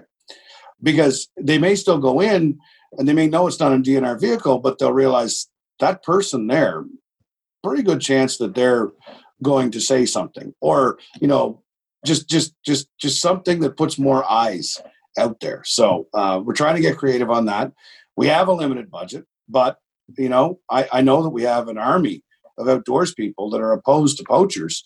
And if we can figure out a way to engage and enact them when we're out doing our just day-to-day hunting and fishing and enjoying it, and if those that are there to break the law have something to trigger them to realize that, no, I see Mike's truck, well, he's on team anti-poacher.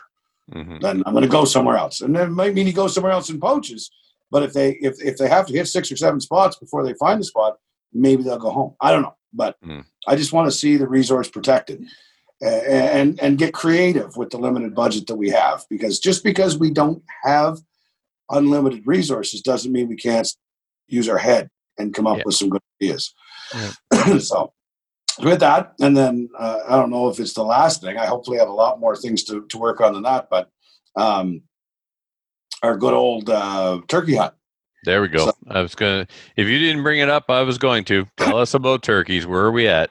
Well, I'm going to tell you a story. The other day, or shortly after the election, I'm also the energy minister.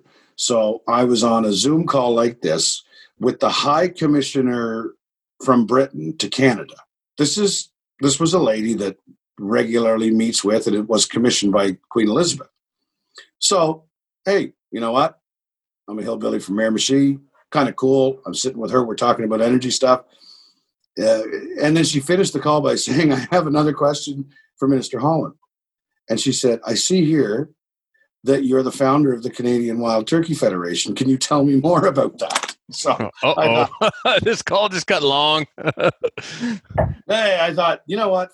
If I accomplish good things over the course of my career, no matter what things we do that are recognized well, I am always going to be known as the Turkey Man. So I don't know whether I should take that as a badge of honor or whatnot. But I've been at this for a long time, long before being elected. And just to give you a little history, in 2008, I was with the National Wild Turkey Federation. They left somewhere around 2011 or 12. So myself and a couple of gentlemen formed the Canadian Wild Turkey Federation. I had David Alward, when he was the premier, announce a hunt in September of 2014. He announced a hunt for the spring of 2015. Well, a month later, he lost the election. Boom, that all got washed out. Fast forward till 2018, I get elected, put in the job. Well, what do you think I was talking about? Turkey hunting. So I had it set for a spring season in 2020. What happens? COVID. And we were ready to go, but the draw system, all hands on deck, everybody went home with COVID. And our IT departments and whatnot weren't functioning, so we couldn't get the draw up and running. But by jumpins', if I am breathing oxygen and standing on this side of the grass in 2021, the spring of 2021 in May, we're gonna launch the first inaugural turkey management hunt in New Brunswick. So take that to the bank. We have your word on it. You got my word on it, yeah. It's now part of it. Well, you had my word on it since about 2007. Exactly. You're the guy, though. It's going to happen, and you're going to be the guy to bring in turkey season in New Brunswick. No, we absolutely are. So we got that coming. That was something I just thought about. I seriously have a list as long as my arm. Of things that we want to get done and that we want to do. I'm not done with turkeys, though. Oh, go ahead. Oh, go ahead then. We'll talk about turkeys. Okay, so I'm looking for some details. Will it be an application by zone, by your tag? Are you only going to be able to take like a gobbler? Okay, how's that going to work? We're going to use the exact same model that Maine embarked upon in 1984 when they started. It was a draw. In this situation, I don't know what the zones are by number off the top of my head, but it's Charlotte County, Carleton County, up in like Victoria County. So either Potato Belt or Bible Belt. Yep. And now the Turkey Belt. Turkey Belt, in through Minto and Chipman as well. There's a significant population there. So whatever those zones are, I don't know off the top of my head. Sure. But you'll apply for the draw, 400 tags. And we feel like the population, I mean, it's significant and growing continually. I said this a decade ago. I said, stick your head in the sand and do nothing about this. This is not going away. And now we have a situation where in some cases we're dealing with nuisance situations. They're pecking their reflection in your car paint or, pooping on your deck or, agriculture has some concerns about crops and stuff like that. So we're targeting the areas where the populations need to be thinned. And the draw will be for the spring. It's going to be a 2-week season, I think. 2 or 3. We haven't landed at 100% yet. But that's what I'm thinking.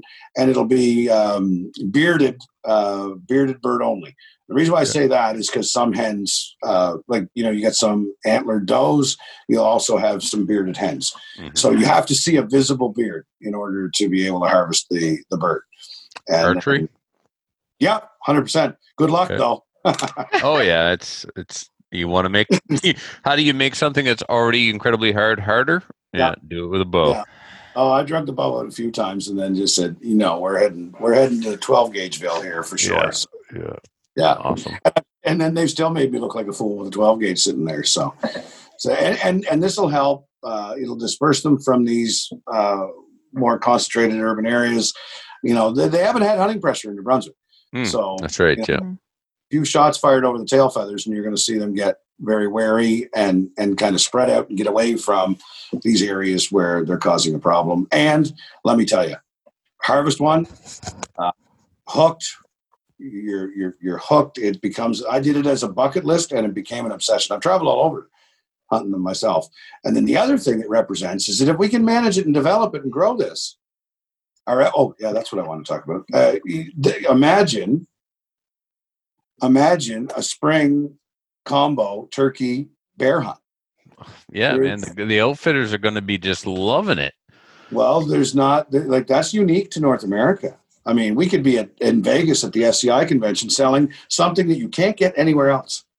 Right? You're starting to talk into thousands of dollars that people are going to for pay. sure. Yeah. Right? Which we already have a ton of American hunters coming for black bear. Well, we did. Yeah. Well, never. Yeah. And I asked my doctor how long COVID was going to last. He said, "What am I, a politician? I don't know."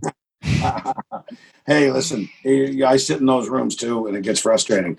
But we did. There's talk about vaccines being available within 100 days. So yeah, you first, pal. You get one. Let me know all about it. I think it needs to be in the zone 5 over there, Trevor. And yeah, you got to put it where it's high risk. Hey, high risk. No, Moncton is orange today, not Campbellton. But I noticed they're a new orange. There's Campbellton orange and there's Moncton orange. You're orange, but everything's still open. Well, today I live in zone 1, so okay. What's going on here? Because there was no.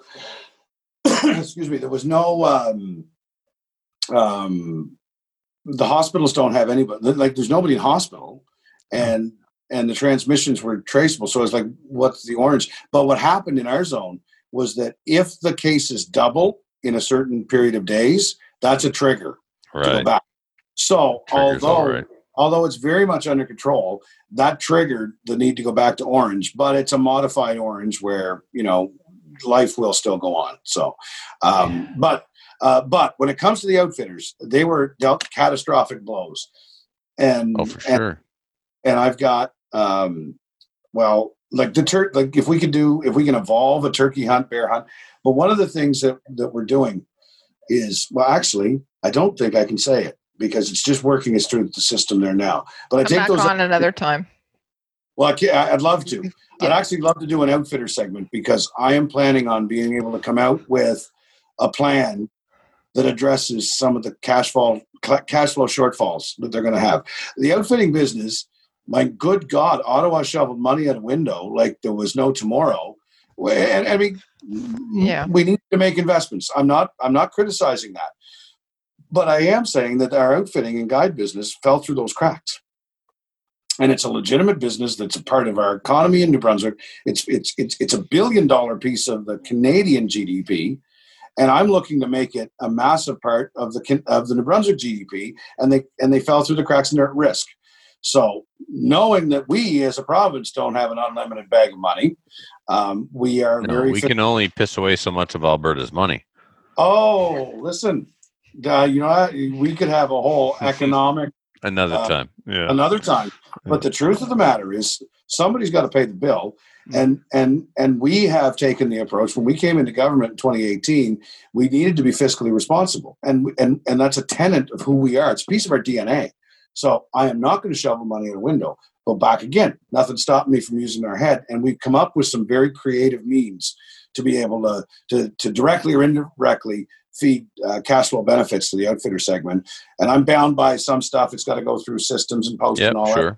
No problem. But if there's outfitters and guides that are there, this is something that's kept me up at night, but I think we are circling the runway for some solutions because it doesn't look good in the near future for that American border to open up.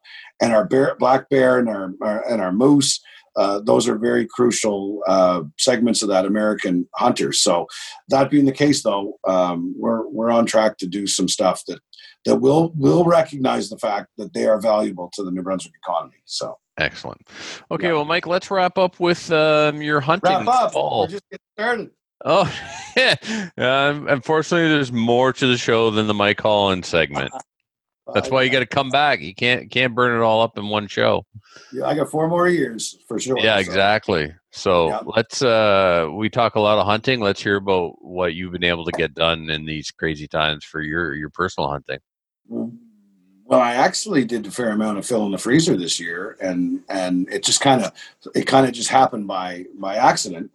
I don't apply for a moose tag in New Brunswick just simply because the moment I got drawn, it would be a rigged racket, right? I get it, but I would. But anyway, but COVID COVID affected outfitters not just in New Brunswick, and and outfitters all throughout the region were Yes, struggling. you would have gone somewhere and done some hunting as well, but Well, I did go. I went Okay. to Newfoundland, and there was an outfitter that I've been kind of trying to save a few pennies, and I got a COVID deal, and I went to just outside of Corner Brook, and I harvested a nice cow moose. Nice. Yeah, I did. I got a chance to bring Allison with me, my girlfriend. She's a wildlife photographer. wow. So you it both was- shot. Yep. I told her she better shoot first, or else. Yeah, exactly. But it was amazing. We went there, and the countryside was like it's rocky, it's cliffy, it's spot and stock. It was exactly what I was looking for, and we showed up at the tail end of that hurricane.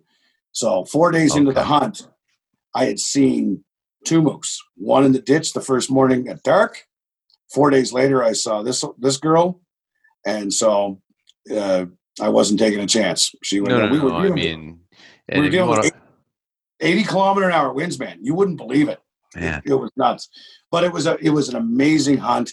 I got to see so much, and the ridge that I shot the moose on, the outfitter renamed it Minister's Ridge. wonderful, That was cool. nice. That was a great experience.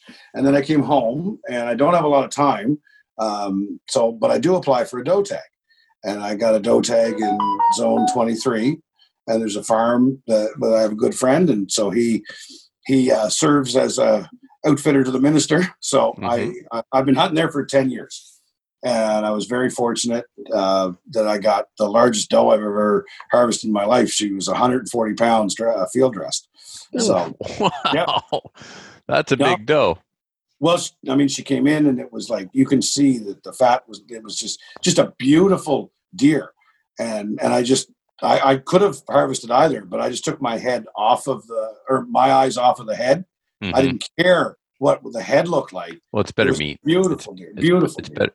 Yeah, and it's going to be good meat for sure. Your Yep. cow and your doe are going to just be amazing food. Incredible. And then I got some farms that I'm getting a little older, so wading around the swamps for waterfowl is good. I do it, but I hunted the fields for geese this year too. Okay. And it's amazing the yield of meat on a Canada goose, like pound for pound. Holy cow. Yeah. Well, what do you do with yours? You sausage? What do you do? I am making pastrami with 2 of them. Okay. All right, cool. I'm getting creative with it. You got to do Uh, something. I mean, you can't yeah. just eat it. Like, it's no turkey, that's for sure. It's just, No, you no, got to get I- creative. yeah, and I grind it. I process my own moose. I process the deer. I process the geese, and then we had a good couple of run. Actually, hunting geese and a great run of mallards as well. So we got those, and then a couple of little walks with the shotgun, and picked up half a dozen grouse. So Nice. that's been the year so far, and I tell you, that's kind of been by accident, opportunities that just came up, and I got hundreds of pounds of meat in the freezer, which leads me to the fact that I need to change the meat permit system in New Brunswick, because I have it's just my daughter, myself, and my grandson that live at my house. He's not eating meat yet because he's 4 days old, and the 6-month meat permit, I'm gonna have an illegal freezer.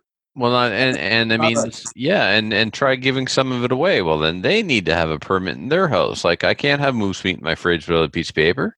No. So that's another one. That see, the list goes on. But Yeah, because no, we share our harvests.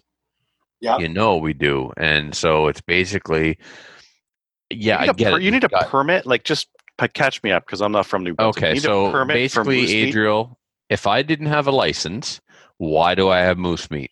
I Yeah. could have poached it. So, in order for me to have moose meat, then there's a permitting system. So, like, when we go to register our big game animal, they give us the paperwork right there, and they will give you a couple extra copies if you plan on giving some of the meat away. If you didn't buy a license, if you don't have a license, you shouldn't have moose in your fridge. You have to figure. You Blowing have my to, mind.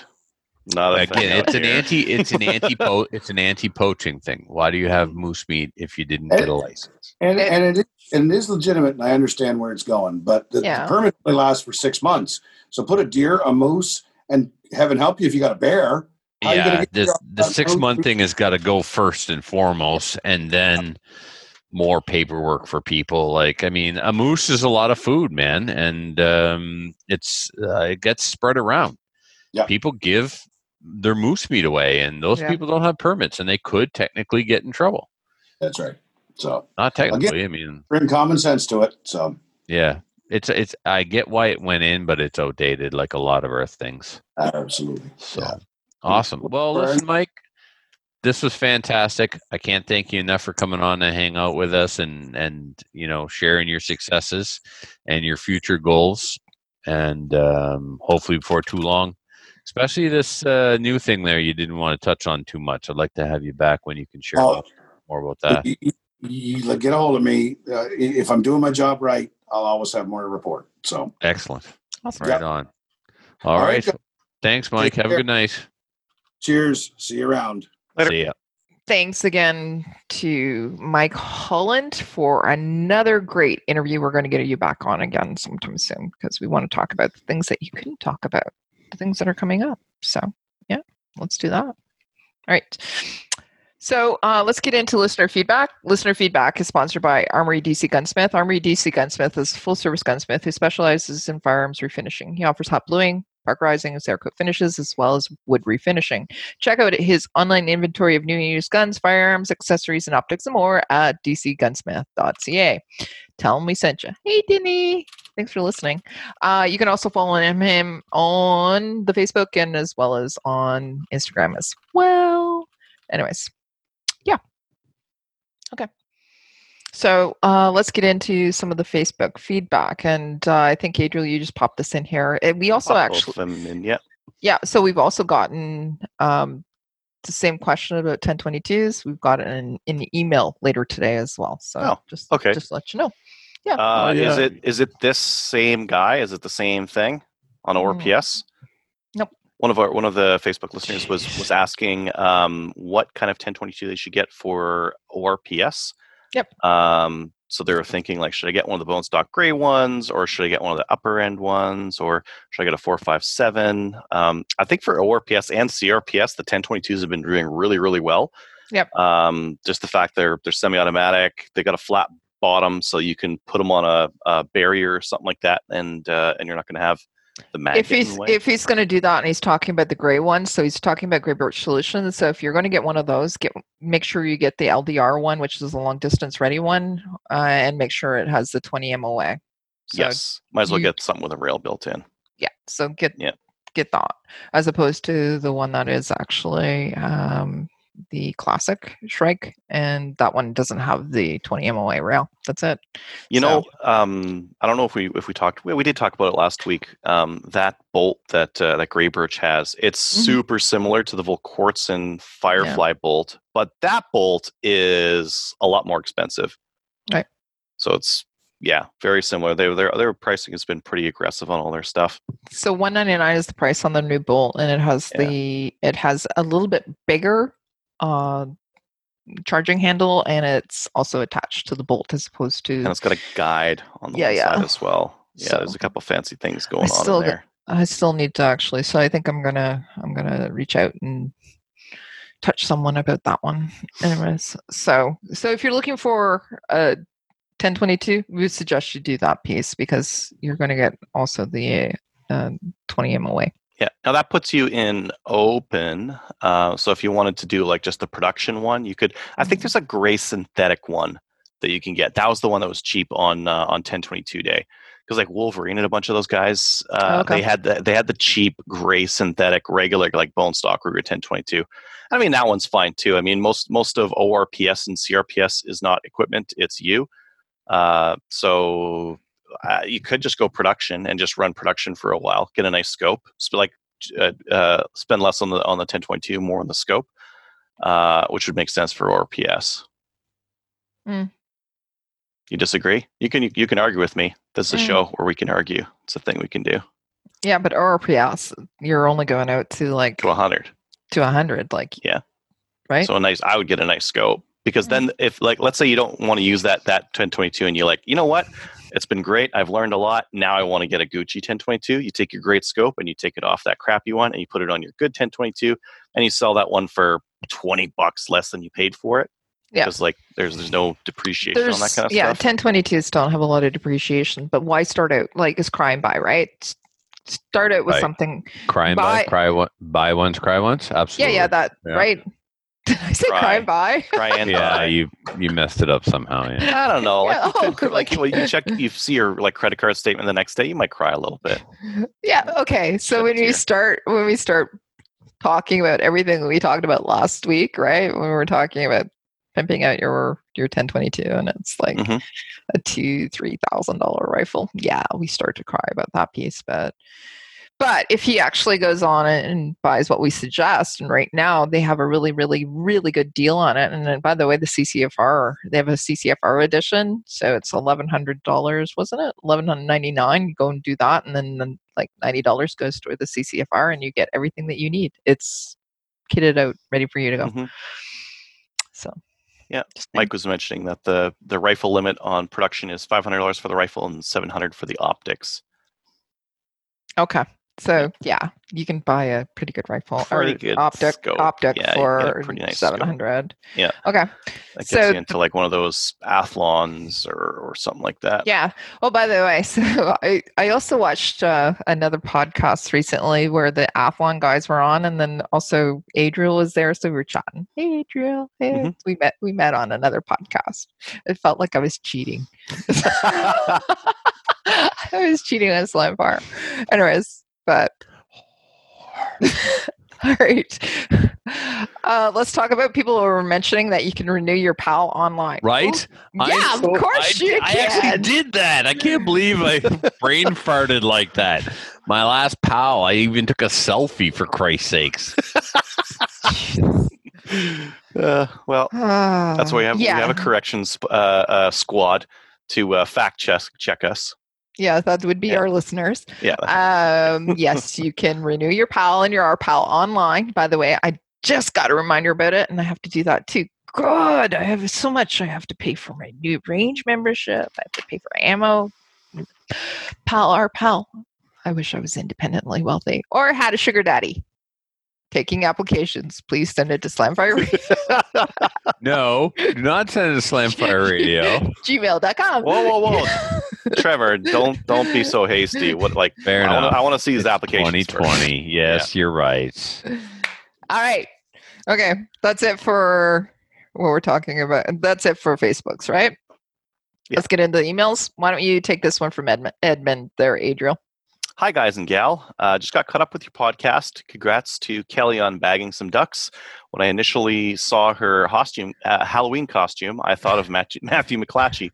I like Adriel's idea of reading what the fans bought to support the show. I bought the Federal Black Cloud. It's still on sale for $20 a box, minus a $5 mail-in rebate if you buy at least 10 boxes. Oh, cool. And they have free shipping on orders over $149. A good deal on ammo and support for the show. Win-win. Keep up the podcasts. I look forward to the next one. Edmund. Thanks, Edmund. He's been writing in quite a bit recently, so it's nice to hear from him. Thanks, Edmund. All right. Not Adriel. Trevor, do you want to take this one from Justin? You haven't been here for a while, If so I can get this to work here. I'm having mouse issues. From Justin. Hello, Slamfire Radio. I enjoy listening to the show. Very entertaining, to say the least. Question for Adriel. Heard on the last episode, 380. Did you guys do a whole 380 caliber theme? No, probably not. no. That's why Don't I have a struggled 380. Don't want one. That's why you need to be on the show. Fair right? enough. I got 9mm. I was thinking Don't about need it, but anyways. All right, so episode 380, that someone got injured at a USPSA match with a CZ Shadow. Someone got injured, a range officer got shot. Yeah. How's that for injured? On the load and make ready, he missed his holster, dropped his gun. The gun went off and shot the range officer. You mentioned that maybe having a fire and pin block would have helped avoid possible injury of people participating. wouldn't having a firing pin block affect the trigger pull? It sure does. That's why they take it To out. such a degree that it would make it heavy and take away from an otherwise great trigger pull of the CZ Shadow or Shadow 2 type handguns. Yes, so Yes. there's a CZ75, the original one, has no firing pin block. Then they come out with the Omega 75 and 75B. It has one. The trigger is horrific. The Tanfoglios have them. People take them out. The Shadow 2 doesn't have them. Same question for Trevor, only referring to the 1911 platform, i.e. Series 80 firing pin block. And question for, so that question, For the 1911s. the Series 80 trigger, same thing, nowhere near as nice as a Series 70. So the difference between, so when you have a 1911, it's either a Series 70, no firing pin fuckery, or a Series 80 where they put in a firing pin safety. And of course, all firing pin safeties make the trigger bad. The Glocks have a firing pin safety in them, and there's a step on the trigger bar. So when you press the trigger, that step pushes on the firing pin safety and will allow the striker to go, striker safety. Anyway, it allows the striker to go forward. That's why you see those crazy videos, people throwing Glocks off of cliffs or pull out of air, out of helicopters, or dragging them behind trucks, and they never go bang. And it's because the striker just simply cannot go forward and hit the primer. There's Another a CZ handgun that has a block in it. Oh, what's it called? I just said Is it. it the 75? No, there's the Omega, but there's a more popular one that's plasticky and cheap. Oh, the P09 and the P07? No, those are the P09 is no older one. Plastic. Yeah, it's cheap, and I can't remember what it's called. It's like it's not Shadow, but it's got like another dark kind of a theme to it. I'll find it. Okay. I'll All right. figure out where it is. Okay. Well, the 75 platform does have the option, but the competition guns do not. All right. Question for Trevor. Given your familiarity with the IPSC community in the eastern provinces and the recent news of a certain gun shop in Nova Scotia area, i.e. Freedom Ventures, getting into a bit of a pickle with the RCMP and CBSA regarding importation of undervalued firearms and high-capacity magazines found in the owner's home, do you think that this shop will survive going through court? Do you think that the owner, Sean Hansen, is on the up and up, or something seems a little fishy? All right, I'm going to start taking these apart one at a time. So the shipment of magazines and other stuff was intercepted by CBSA and inspected like always, right? Mhm. Then they allowed it to go through, and it went to his home, and then they came and served a search warrant at his home to look for the magazines that they knew were going to be there because they released them to him. This was a sting. They like set him up. There was no need for any of this. They could have stopped right there and went, "Hey, Hansen, the company screwed up and sent you full cat mags. We're sending them back." No, they didn't do that. This is a guy who's been importing through the same airport for like over a decade. I don't even know how old Freedom Ventures is. So yeah, he's 100% on the up and up. The company screwed up and sent him unpinned magazines. Now that being said, he is an importer, distributor, gunsmith, and theatrical armor. His license covers him for full capacity magazines. So they intercepted the order, opened it up, full cap mags, gave it to him anyway, showed up with a warrant. You have high cap mags here. Yeah, no shit. You already, I have high cap mags. You released them. You released them to me. And by the way, I have a license that allows me to have them. Were these supposed to come in the country? No. And I just found out they're high cap. Same time, you knew they were high cap before me, and you gave them to me. Mhm. Yep. Now that I have them, I haven't had a chance to deal with it yet. But I know how to deal with it because I have a gunsmith license, which means I'm allowed to have high cap mags. And I've got a riveter. And I got a riveter, yeah.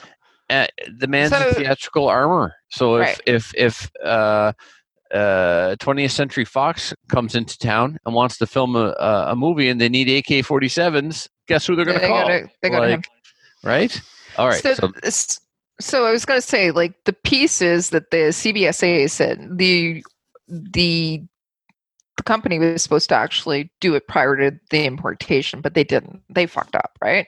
So, and that's where Sean is now in shit. But He's not in. I mean, with he's not the even- reality, right? He hasn't been charged, right? Right. There But hasn't even been any charges. So he's right, not but in. but they put out this defamation. I think that he should sue for defamation, and it was just that's just Well, the fact that all those details got put out to Released? light for and the charges the aren't whole gonna world stick. to see, and he hasn't been charged, and that he's illegally allowed to have these if they were Right. pinned, And they would right? never include anything that, the CBSA, let's say, for example, the CBSA finds out that the importer did, or the exporter, the company who sent these mags, admitted that they did it by mistake. Like, if they found that out Mhm. and didn't print that, they didn't bother to print that he didn't have that he has license to own all these alarmer's things. license, and Right? that he's, None of yeah. these things fit the narrative. The story is just a nothing burger, and it's a witch hunt. Didn't they actually post his address too? I think, if not the address, at least a description of the house. But there are several houses in the neighborhood that look the same. So, Yeah, and that's like no bueno. oh You no, don't it's do greasy. that. And remember, like, Nova Scotia probably feels like they need a win after what happened, Yeah, exactly. right? But this is not how you get a win. Okay, It's you been don't go it's been after. a So, guess extraordinarily what? Criminal. poor year for the RCMP this year. I mean, they just Right.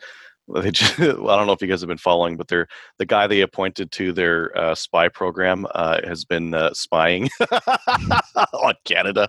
It's just Wonderful. It's not been great. Okay. That Hold on. sorry, go Yeah. ahead. Well, I want to finish the questions here. Yeah. Okay.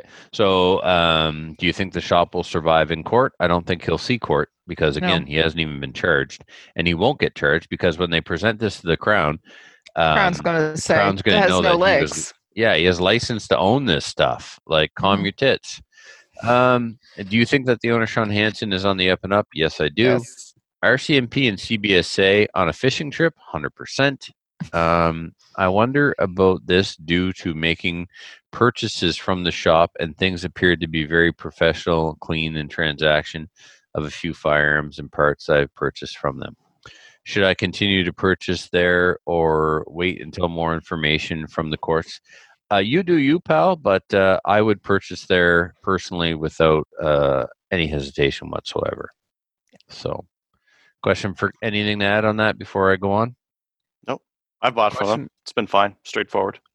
Question for Kelly. Given your extreme knowledge of marksmanship with Maple Seed and having built quite a few 1022s, what is your take on getting a Delask receiver that has the built-in rail as a start of a build? The other option that I'm seeking is if you have seen any Delask 1022s on the line for Maple Seed. If so, how do the Delask compare to the Bergara version of the 1022? With one, while one could spend up to $3,000 on a 22, I'm thinking why not purchase a fairly decent 1022, something in the $700 to $900 range, like the Delask, with a few extra mods, upgrades, parts, to have a competitive Maple Seed rifle. Your thoughts on this matter? Okay, there's a lot there to unpack there, Kelly, so go for it. So yeah, I've actually seen stock Ruger 1022s that have had some options added to it that are Delask parts, and there's obviously I can give you a list, or you can actually go to the list that Adriel we discussed last week on last week's show, but also Adriel has on his hunting gear guy page to go and do that. But I've also seen Delask 1022s on the line, several of them, and particularly before all the more Gucci boutique 1022s have been coming out, or the versions upgrades to the 1022s. A lot of the stuff was Delask, and they shoot fantastic. You can get all kinds of different things. Like, as we discussed last week, the barrels are good. The barrels are actually quite decent and they're a really good price. Then also some of the internals as well. They also have other parts, like for example, kit. They still have some of the kid stock in stock too. But yeah, if you actually want to get a stock Ruger and then start changing out some of the pieces, it'll be fantastic for you, and the upgrades will be really, really decent. You don't need to spend $3,000. People who do that are just crazy. I know that because I'm that person. But you can actually just do a couple of quick modifications, whether it's with the trigger, throw in some Volquartsen parts that you buy off there, and then also an extended rail that they have, and you can actually just put on the last carbon wrap fiber barrel, and then you're good to go. Like, or one of basically. their steel ones. They got steel ones Yeah. too. I mean, So- it doesn't, like, to be competitive in Maple Seed, it doesn't take a lot. Yeah. And for the rifle, for the person, it does. But Yeah. for the rifle, as long as it's reliable and ergonomic, good to go. If it works for you, yeah. Yeah. Yeah, it's more about the person as opposed to the rifle. Because look at Adriel, like he was able to actually he shot a maple With a seed bolt action Chinese rifle. right. Yeah. So the Bergeras, he was asking about the Bergeras as well. Bergeras are actually really, really nice rifles, and you're going to actually get those for around the 900 mark, and they have some of the upgrades. So whether it's with the barrel, it's also with the bolt. Stock on them is so It's- nice. yeah. I really like the Bergera 22 stock. Right. There has been some issues that we've seen recently with 1022 megs, the factory megs being used in the Bergera, and there's some issues with feed and also release of those. But other than that, Bergera is really super reliable, super accurate as well. And as I said, it's $900 and you already get some of those upgrades that you were already talking about. So Yeah. it's like tomato, whatever. Yeah. So anyways, yeah. Can I share something real quick?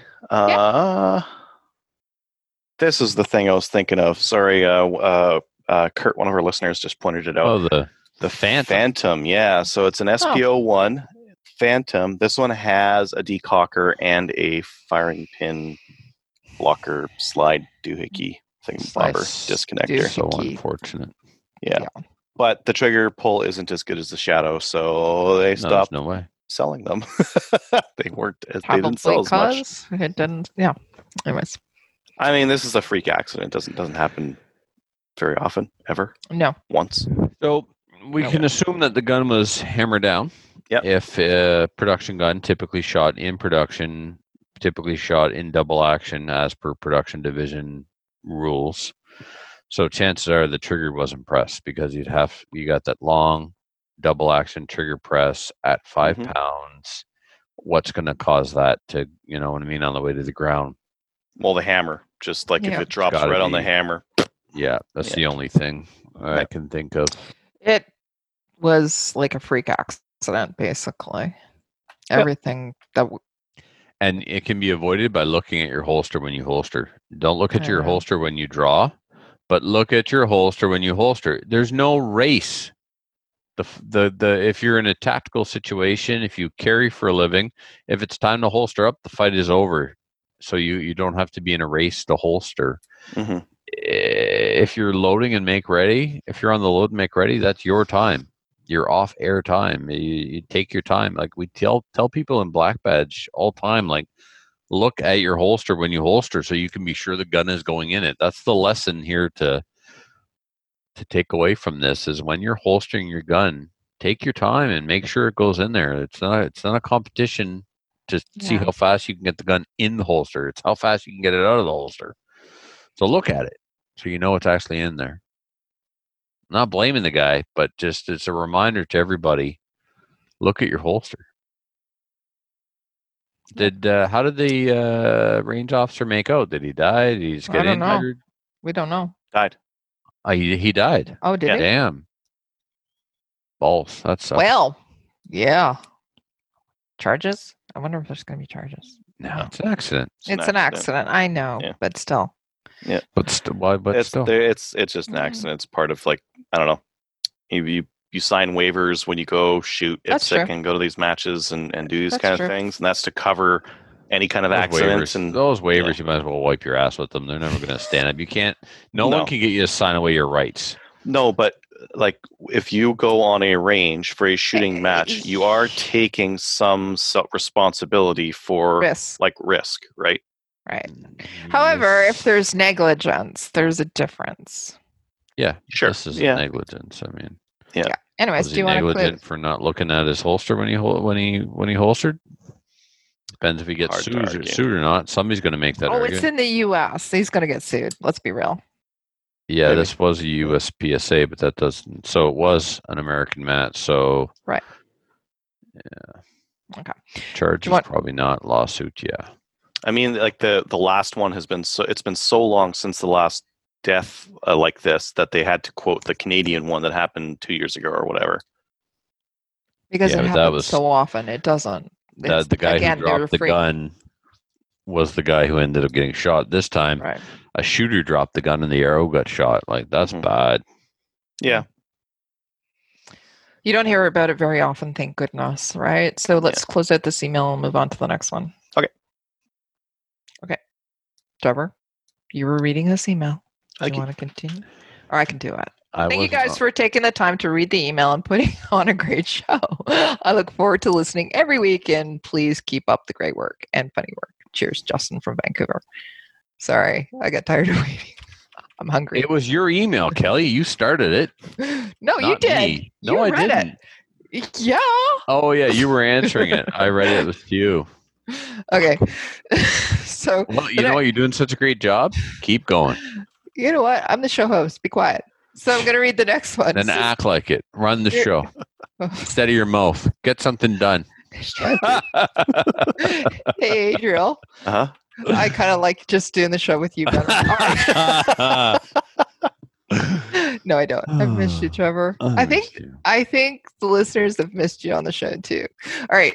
So, dear Slamfire Radio, first I must tell you how genuinely satisfied I am about the quality of your show's audio. For a show that isn't hosted by a bunch of self-proclaimed industry experts in security and technology, you guys rock. Taking the time to provide us with quality content that doesn't blow out my speakers out is excellent.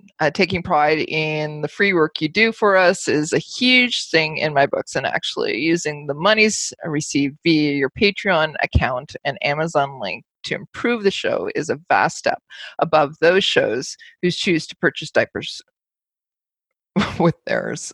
I don't know what that means. Okay. I don't actually partake in the Patreon thing, but the cash I give to Frosty once a year seems to be doing something worthwhile. By the way, this is from Mr. Uzi, so thank you.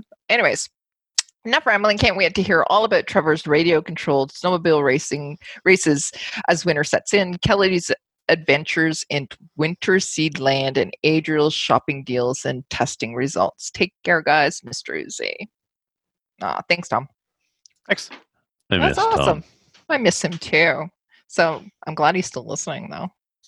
Hi, Tom. I get a text from him every once in a while. So he's Yeah. All right. If you'd like to send an email to the show, you can send them to slamfireradio@gmail.com. Don't forget, I'm looking for a sugar daddy. Be careful what you wish for, Kelly. Next thing you know, people are going to be slipping their telephone numbers into your I know. pocket. Oh, shut up. Huh? I still That haven't forgiven you happened, for kids. that. That Anyways, happened. Somebody okay. put their telephone number on a piece of paper and slipped it into Kelly's coat. You and Gowan, you guys are bad together. So, All right. If you ever borrow Kelly's coat at a Maple Seed, and you Do know who not. you are. I'm never lending it out again. All right. So Patreon supporters, we do not have anybody that's new as a Is it Patreon bad that I supporter. started to write that number on men's room walls with the message for a good time call? Because I did get a picture of If that you're a note. sugar daddy, call. I have no, the idea. message It's is not all Kelly's wrong. number. It's the It's- person. It's a 506 number, so I don't know whose number it is. Did you make it up? No, it was that guy's number. No, it's not. Yes, it is. Gallon asked him for it. Oh, you're kidding me. Nope. You guys are horrible people. Horrible people. Absolutely. You will burn in hell for that. And no, I didn't call it. So therefore, okay. Can we move on with the show, please? My I chicken don't know. Can we? is What's dead that, over there. All right. So Patreon supporters, thank you. Actually, anybody who is a Patreon supporter, and if you actually aren't able to do that but want to give us money, go and see Adriel. Go on to patreon.com/Slamfire Radio. Also, you can also help out the show by going on to our website. Go to the Cabela's link, click on that, and if you are going to Cabela's and you're going to go shopping, do it anyways. Do it on our website, and we'll get a little bit of money from that. We also have on there, it's brand new, it's the Amazon link too. Click on that. They kicked us off. Seriously? No Did they? way. Yeah, Amazon kicked us off. What the hell's Why? that about? Don't know. I'm no What? longer shopping They on got, it. they got lots of other stuff. Totally lied Amazon about that. doesn't want our little podcast business. Whatever. Okay. Well, I was going to go do some shopping, but I know I was going to. We got zucked on I know. Amazon. Exactly. All right, let's move on to shoutouts. Trevor, do you got any shoutouts there to anybody? I am getting hangry. Thank you, Kurt. I got chicken in the oven. What? Nope. No? Adriel? No. Okay. I do have a shout out. It's not really a shout out. It's just Brian. Brian, I just want to say that we're thinking about you and your family. So just want to say hi to you and we're thinking about you. But also wanted to give a shout out to Jay Hines, who called me tonight right before the show, and I miss you. That's it. So that's it. Let's sign out. Go over to Gun Owners of Canada. You can check us out there. Give us a like on Facebook. Join the CCFR. Support the legal challenge over there. Go and give them a little bit of money because they're trying to protect us and our gun rights. And also reach out to your provincial legislators, you know, like Mike Holland, about the upcoming handgun ban. And we'll see you all next week. And I'm going to go have chicken. Bye. So if you have any comments or questions for the show, please send an email to slamfireradio@gmail.com. Now go grab a gun and shoot something. When the talking is over, it's time to get a gun.